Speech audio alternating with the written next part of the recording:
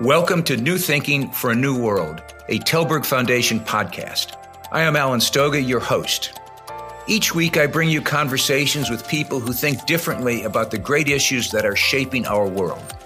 Geopolitics, disruptive tech, mass migration, the changing climate, culture wars, all of it is grist for our mill. I hope you enjoy listening. I also hope you will let me know what you think and that you join the conversation at telbergfoundation.org. And now for today's episode of New Thinking for a New World. It's not an exercise in American exceptionalism to imagine that people around the world are aware that Donald Trump is the only American president ever to have been criminally indicted. He is now facing not one, but two separate trials, even as he campaigns to become president again. Moreover, it seems likely that another two indictments are on the way, establishing a record for presidential indictments that will probably stand for a long time. However, most indictments don't lead to convictions, and even conviction by itself does not preclude winning elections or taking office. As they say, it's complicated. Today, we're going to try to unravel some of those complications, not about the politics of Trump's unprecedented situation, but about the legal and judicial aspects of the mess that he has created for himself, for the United States, and arguably, perhaps, for the rest of the world. My guest is Joon Kim, a partner at Cleary Gottlieb, a leading global law firm, who is former acting U.S. attorney for the Southern District of New York. Welcome, Joon, to New Thinking for a New World. Thanks for having me. Before we get into the details, I want to ask the 60,000-foot question. This is your world. How does a former U.S. attorney even think about the criminal indictment of a former American president? Now, that's a very good question. And, even for someone who was a prosecutor for a long time and a former acting U.S. attorney, this is unprecedented and a huge deal. As you've noted, he is the first former president to be indicted. And as you've noted, he hasn't just been indicted once, he's been indicted twice, once by the federal government and once by the Manhattan District Attorney. And so thinking about charging a former president is something that is hard to get your mind around because it's never happened before. And it raises all kinds of implications, both legal, but also political, and also what that means for us as a country and as a society. And so it's unprecedented, and it is a very, very significant series of events. I want to go into the details, but let's stay at 60,000 for a second. Do you see this? Do you think of this as proof that the system is working or proof that the system is not working? I would view it as proof that the system can work. Jury's still out. Jury's still out into... It's hard to answer that question without thinking about, do you think this is a good thing or bad thing, right? But, and this country is divided on that. But the fact that a former president can be charged is an indication that the system is working, meaning that people are equal under the law, as they should be. All the courtrooms in America will have equal under the law or some version of that etched into the marble, because that's a foundational principle of a justice system that is deemed to be working, right? You don't have different sets of rules for those who are powerful and not powerful, or rich or poor. Fundamental guiding principle for our system of justice and the system of justice for most countries around the world, whether they live up to it or not, is that we are equal under the law. And the fact that a former president can be and is indicted does show that it has worked, and that the mere fact that you were, in fact, the former president, that you do, in fact, have a lot of power, that you continue to have support among parts of the public who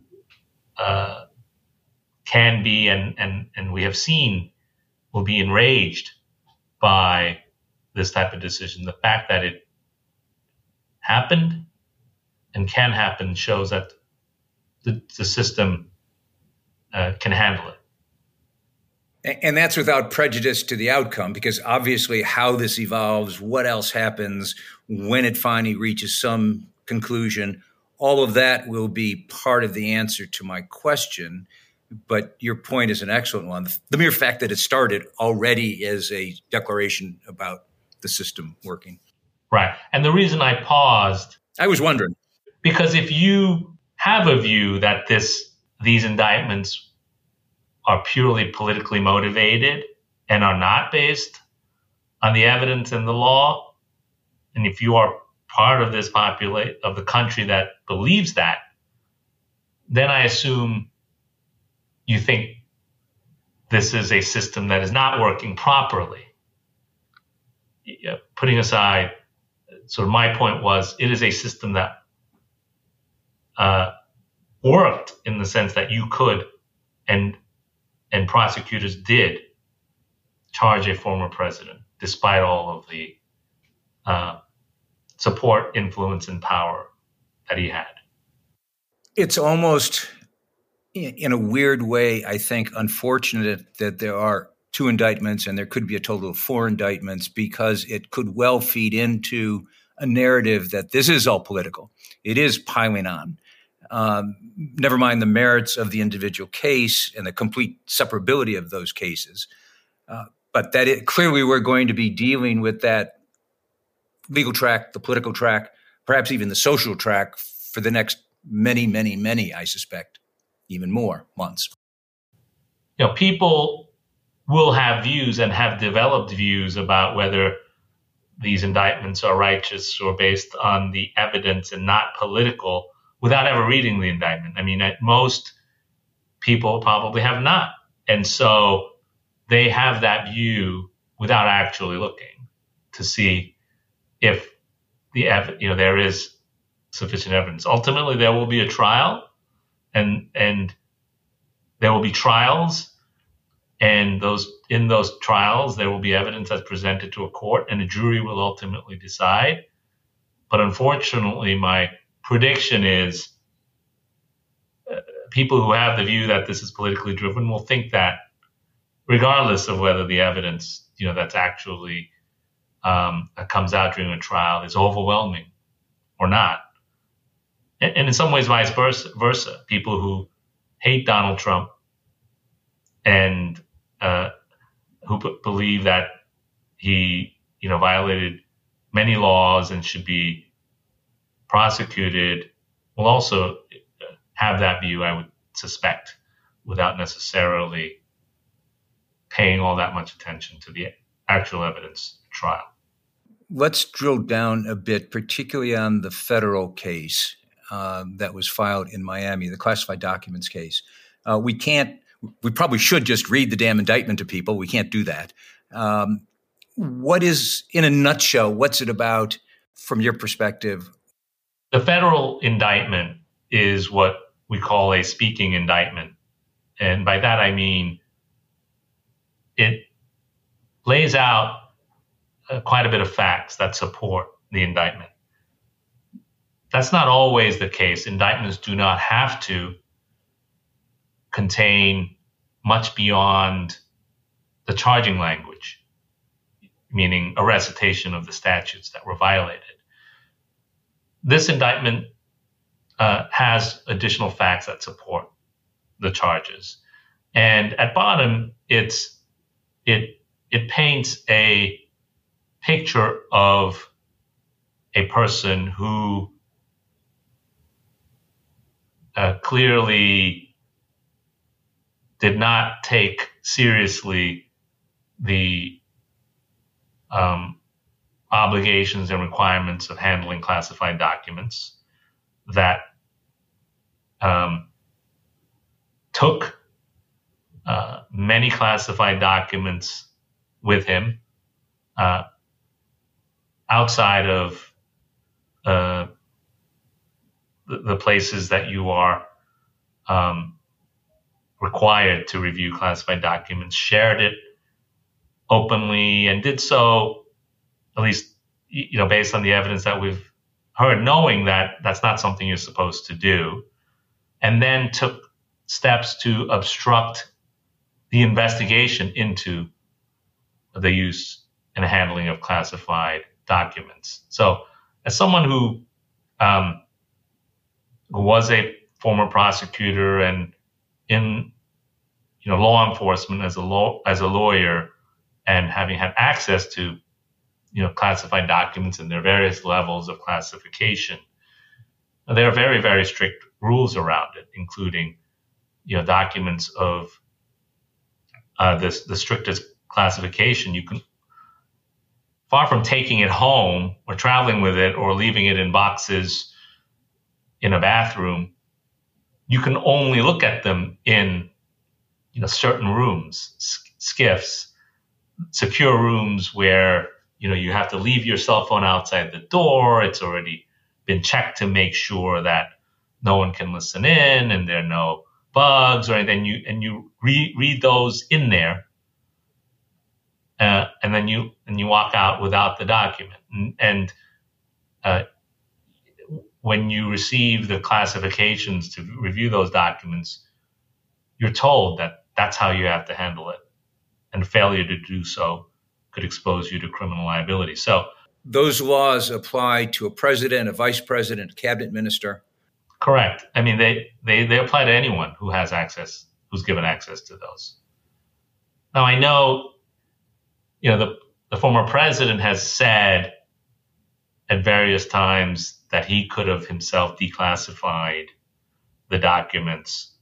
There are procedures that can be followed to declassify documents.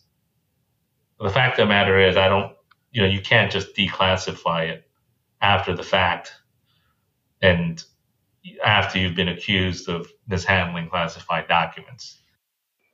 His spokesmen are now making the claim that he's covered by the Presidential Records Act, which they're saying is the only law that applies to presidents and their records. I know it is a law that applies to presidents and their records. And like most laws, I have the impression that the overlapping of the laws has never really been parsed carefully.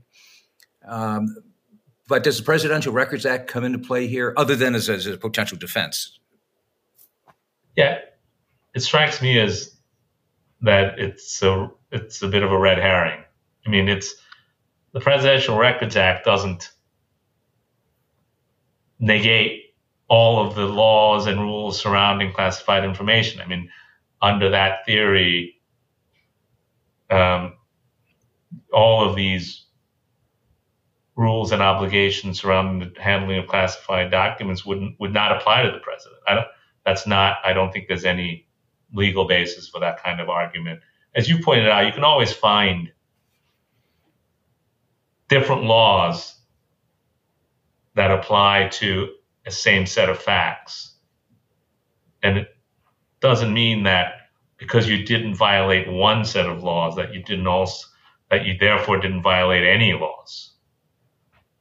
There's a lot of laws that you need to comply with at any given time and place. Thanks for listening so far. I hope you're enjoying the conversation as much as I have. If you haven't already, please subscribe on the platform of your choice and rate us on Apple Podcast. Now back to today's discussion, sponsored by the Stavros Niarchos Foundation, SNF. As you said, the president seems to be on record, amazingly, sharing some very interesting documents with people that have never even seen the inside of a skiff, never mind inside of a form to allow them to look at classified documents. certainly sounds to the layman like me that it's a pretty clear, open and shut case. And I've heard some lawyers argue that if this were anyone other than a former president, it would be case closed pretty quickly. That may be an unfair question. If it is, I'll withdraw it. But on its merits, it looks like a pretty solid case based on what's been made public so far. It does. It does look like a pretty solid case based on what's been disclosed so far. And I think it's a case that appears to get stronger and stronger as he speaks more and more about why he did it, why it's a weak case, because it's a constantly shifting response and narrative, right? First, it's, I could have declassified it myself, so it can't be a crime. Second is, I didn't really show any classified documents. It was just newspaper articles. And these defenses or things that are said in defense are themselves internally inconsistent. And then they're also inconsistent. They will be and appear to be inconsistent with demonstrable facts. And so when you have a person who gives you three different stories and explanations, by definition, at a minimum, two of them have to be wrong or are lies. And generally speaking, that type of behavior where people come up with stories in response that are demonstrably untrue and are internally inconsistent makes it an easier case to prove to a jury. You can imagine that closing argument to a jury which says, you listen to their defense. It's this, then it's that, and then it's this. Well, that not all of those can be true. And you know the truth because you've seen the evidence that he knew it was classified documents and it wasn't being handled properly. So I think in that way, it appears to be a pretty strong case that it gets stronger and stronger. But I feel in some ways with this former president, sort of the normal rules, you go out the window a little bit, and it's hard to predict even in a controlled courtroom how a jury can and will react and respond. Criminal cases require unanimous verdicts. So every juror needs to vote guilty for there to be a conviction. And the standard is beyond a reasonable doubt, which is a high standard. And so those are all, factors to consider. You did start the podcast by saying indictment doesn't always or necessarily lead to conviction. Generally speaking, indictments very frequently lead to conviction. The success rate of at least federal prosecutions are very, very high, in the 90 somewhat percent, in part because that includes guilty pleas and trials. And indeed, that was the distinction I was trying to get to. So I'm glad you clarified it. But even those that go to trial, it's the federal success rate is quite high. It's in part because federal prosecutors tend to be a bit more conservative and buttoned down about the proof before bringing an indictment. And they have a little bit more of an ability to exercise their discretion in bringing the cases. So will not generally bring cases that are weaker. And so the success rate, even for cases that go to trial and where the defendant did not plead guilty, tend to be quite high in the federal system. The state, it depends state by state, and by crimes. Timeline on the federal case. Clearly, trial has not yet been set, or rather, it's been set and changed once. It's going to be changed again. Can you guess at what the timeline might look like? And I recognize it's a complete guess at this point. My guess would be that it will take a matter of months at a minimum, because normal cases usually take a few months before they go to trial. This case obviously involves a lot of documents that are classified, and just the dealing with classified documents in the course of a case takes time. The lawyers actually need to get authorization, right, clearance to review classified documents. Some of them might not be currently able to. And there clearly are going to be a lot of motions, right? What takes time before a case can go to trial really are two things. One is discovery, the production of documents that's important to the case and to any defense. And that's the part when the discovery includes classified documents, it takes more time. And then motions, right? Motions made by the defendant to do various things: suppress evidence, dismiss charges in the indictment, make motions about proper venue. Here, I expect this will be a case that the former president and his lawyers will fight very hard and make a lot of motions. And those motions need to be briefed and then decided. So that will be a few months. My guess is that the judge and all the parties involved will have in the back of their minds there's this election coming up. And they will probably want the case resolved or going to trial at least before that. So I do think there will be some pressure to move it along as quickly as possible. So that's why I could see this happening early next year, maybe, if they can. Let me pull in a couple threads. One is, as you've already mentioned, some of these documents appear to have been highly, highly classified, which means they're unlikely, except in an incredibly redacted version that wouldn't mean anything to a jury, to be introduced into a courtroom.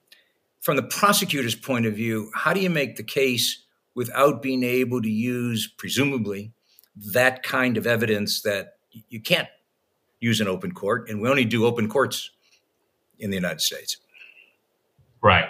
I would think the court will find a way to address that. There's a number of ways you could do it. One is you could get a stipulation or an agreement or a ruling from the court that these documents are in fact classified. Because that's really a legal determination that is not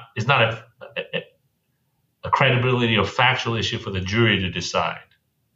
And so the judge can make the ruling like, yes, these were in fact classified documents.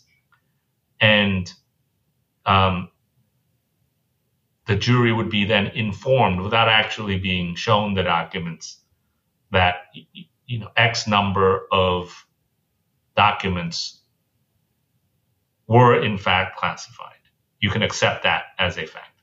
If the defendant decides to challenge that, right, which he may very well, and say, maybe he'll say, I declassified it. Whether, you can declassify a document after the fact is not a factual question that a jury would decide. That's something that a judge would decide in any event. So that would be likely the subject of motions. That wouldn't go to the jury anyway. So let's go back to the timeline. Best guess, sometime maybe in the first half of next year, a trial convenes. Jury selected, trial convenes. Does the defendant have to show up in trial? In this case, I'm thinking of someone who's out campaigning for the presidency of the United States, which is why I'm asking. He obviously has a right to. A defendant can waive their personal appearance at a trial. Sometimes it's forced on defendants. Very rarely, there are instances where a defendant acts up in a courtroom, for example, or it appears to be a danger to people in the courtroom. Judges can say, well, I'm not going to let you sit in the courtroom. You can observe it from video conference or otherwise. But defendants have a constitutional right to be at their own criminal trial, to face, so to speak, the accusers. And so they have a right. They don't have to be there. A corollary question for someone who's campaigning for the presidency and has the sort of habits that Donald Trump has shown on the campaign is that he tends to talk about everybody and everything. I would guess that a judge would be rather unhappy to have a defendant litigating his trial out in public before the nation, even while the courtroom is proceeding. How does a judge in practice control that? Again, uncharted territory, nothing like this has ever happened. It is the intersection between a bunch of different rights, perhaps. This is an unprecedented situation, but highly public defendants who get news coverage and who might otherwise speak publicly regularly, being on trial, that's not completely unheard of. And how judges generally deal with that is they're very reluctant to muzzle or gag a defendant from speaking their mind leading up to the trial, right? Because there are First Amendment issues. But once a trial begins and a jury is being selected, then judges have much more of an ability under the law to rein in otherwise competing interests of freedom of speech and expression, because of the risk that you're now undermining the trial. And generally speaking, then judges will tell litigants where a jury has been impaneled to not speak about the case publicly during the course of the trial. And that's a very common ruling. At the same time, jurors are told, do not read anything about this case. And you approach it through both directions to try to ensure that the trial itself is not negatively impacted by news stories or things that you say outside of the courtroom. Trials in America, and criminal trials in particular, are very, very controlled affairs, as they need to be, because every piece of information or evidence, as it's called in the courtroom, that a jury considers, you have to know what it is. You have to be able to object to it. You have to be able to keep track of the evidence. There's a record that's being kept of everything that's going on in the trial, because a jury's determination has to be based only on the evidence that's been admitted in court and the law as the judge has provided it to the jury. That way, what the judgment was. The judgment can be appealed by a higher level court that knows exactly what the jury considered, right, and didn't consider. And if you allow the jurors, to listen to watch TV and bring in all sorts of information from outside the court, that's absolutely impermissible in a legal proceeding. And so courts are very used to taking steps necessary to ensure that. Here, this is a very, very unique situation where there are added challenges. He will say, well, I'm entitled to campaign, right? I'm running for president, and so this is infringing on our democracy. But that balance will have to be struck by the judge. And it could, I would think that a judge is likely to say, I understand you're running for president. You have a right to campaign. But during this trial, which will last for, X weeks, you need to not talk about what's going on in this trial. And that kind of a limited restriction, I think, would be reasonable. Otherwise, you do run the risk, significant risk, right, that the jury's decision will be influenced by things that are going on outside the courtroom. All of which puts an enormous burden on the judge. There's always burdens on the judge. That's what goes with their job. But in this case, an extraordinary burden. And the judge, as we all know, was originally appointed by Trump. That has gotten all sorts of commentary, plus and minus, sort of irrelevant because she is the judge who's going to hear the case. Is that a problem? Ironically, it's before, President Trump, who commonly would call judges that he expected would rule against him or do things he didn't like as Obama judges, and that's become much more commonplace to not only look for but expect biases, political biases on the part of judges. That has not always been the case, and particularly with the federal bench, there generally was a presumption that, yes, although judges may have differing political views and leanings, and on issues where those views and leanings you would expect to have an impact on your decisions. I'm thinking of abortion rights or gun rights and things where it is very intertwined with a person's political views. Trial judges generally, if you were to look at a Republican appointed or Democratic appointed district court judge, you generally actually wouldn't see that much of a difference in the way they ran their courtroom, their decisions about whether evidence should come in or not. Those are generally not political decisions. They are decisions about rules of evidence and the application of pretty straightforward laws. You may disagree. People have differing views on hearsay or this and that, but they weren't political. And so going back to your question of, is it a problem that this is a judge who was a Trump appointee? Not necessarily.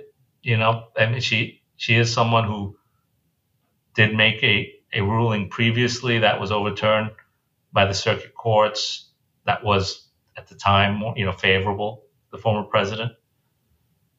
But and she may very well feel like she owes the former president for her position as a federal judge, but she's also someone who has taken an oath, right, to uphold the Constitution herself, and will have to make judgments based on her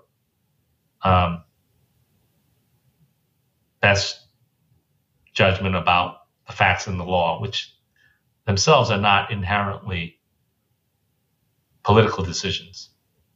Well, and that's consistent with your earlier statement about, we're all equal before the law because the law gets applied from a judicial point of view, not from a political point of view. I've got about 24 questions for the next couple minutes. So let me, though, focus on a couple things. One, very quickly, many of indictments end up in plea bargains or a negotiated settlement. I have been assuming that because of everything we've been talking about for the last half hour, plus the other cases yet to be unfolded, that if negotiation is in the picture, it's in the far distant picture. Is that a fair assumption?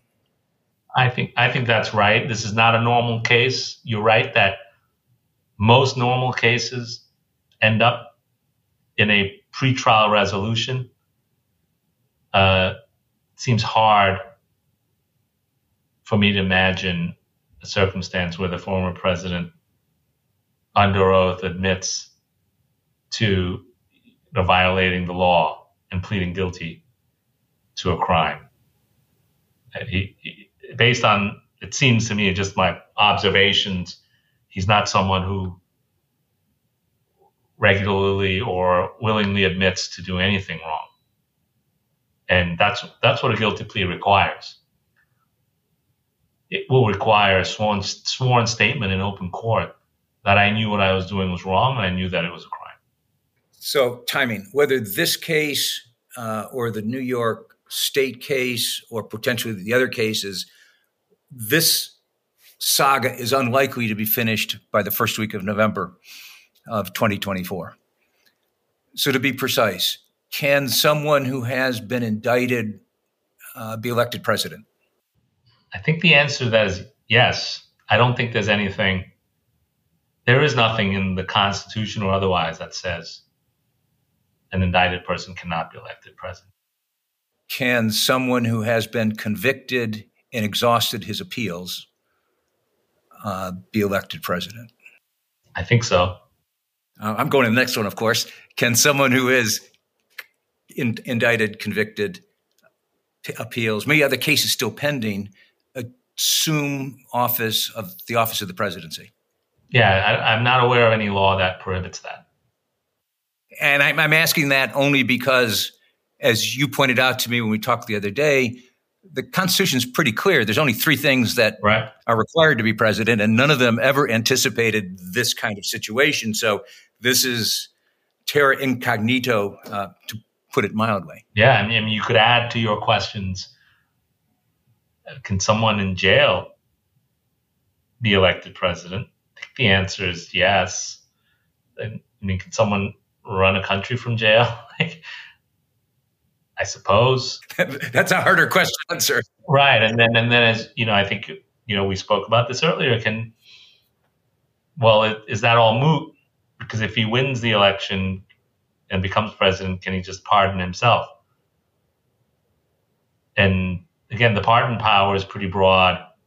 And that I'm not aware that specific question has ever gone before the court of can a president pardon himself? Of course, the pardon would only work on the federal charges. To that point, it is, in popular mind, the ultimate get-out-of-jail-free card. I get elected, therefore I can pardon myself. You've just pointed out that the answer is it's never happened, so who knows? Yeah. Joon, I want to thank you for this conversation. I hope we've helped people understand, at least get some answers to some of the questions out there. This is, in one sense, it's uncharted waters. In another sense, it's a normal case. You used the word abnormal before. When I was writing my notes and I came to that word, I actually wrote paranormal because this is such a bizarre situation. I wonder if we can even really anticipate where it goes. So I hope we have the opportunity to come back and have this conversation as and when these cases move ahead. Thank you very much. All right. Thank you. Thank you for listening to this episode of New Thinking for a New World. I'm Alan Stoga, podcast host, and I look forward to your joining our next conversation. Remember, tell us what you think at telbergfoundation.org.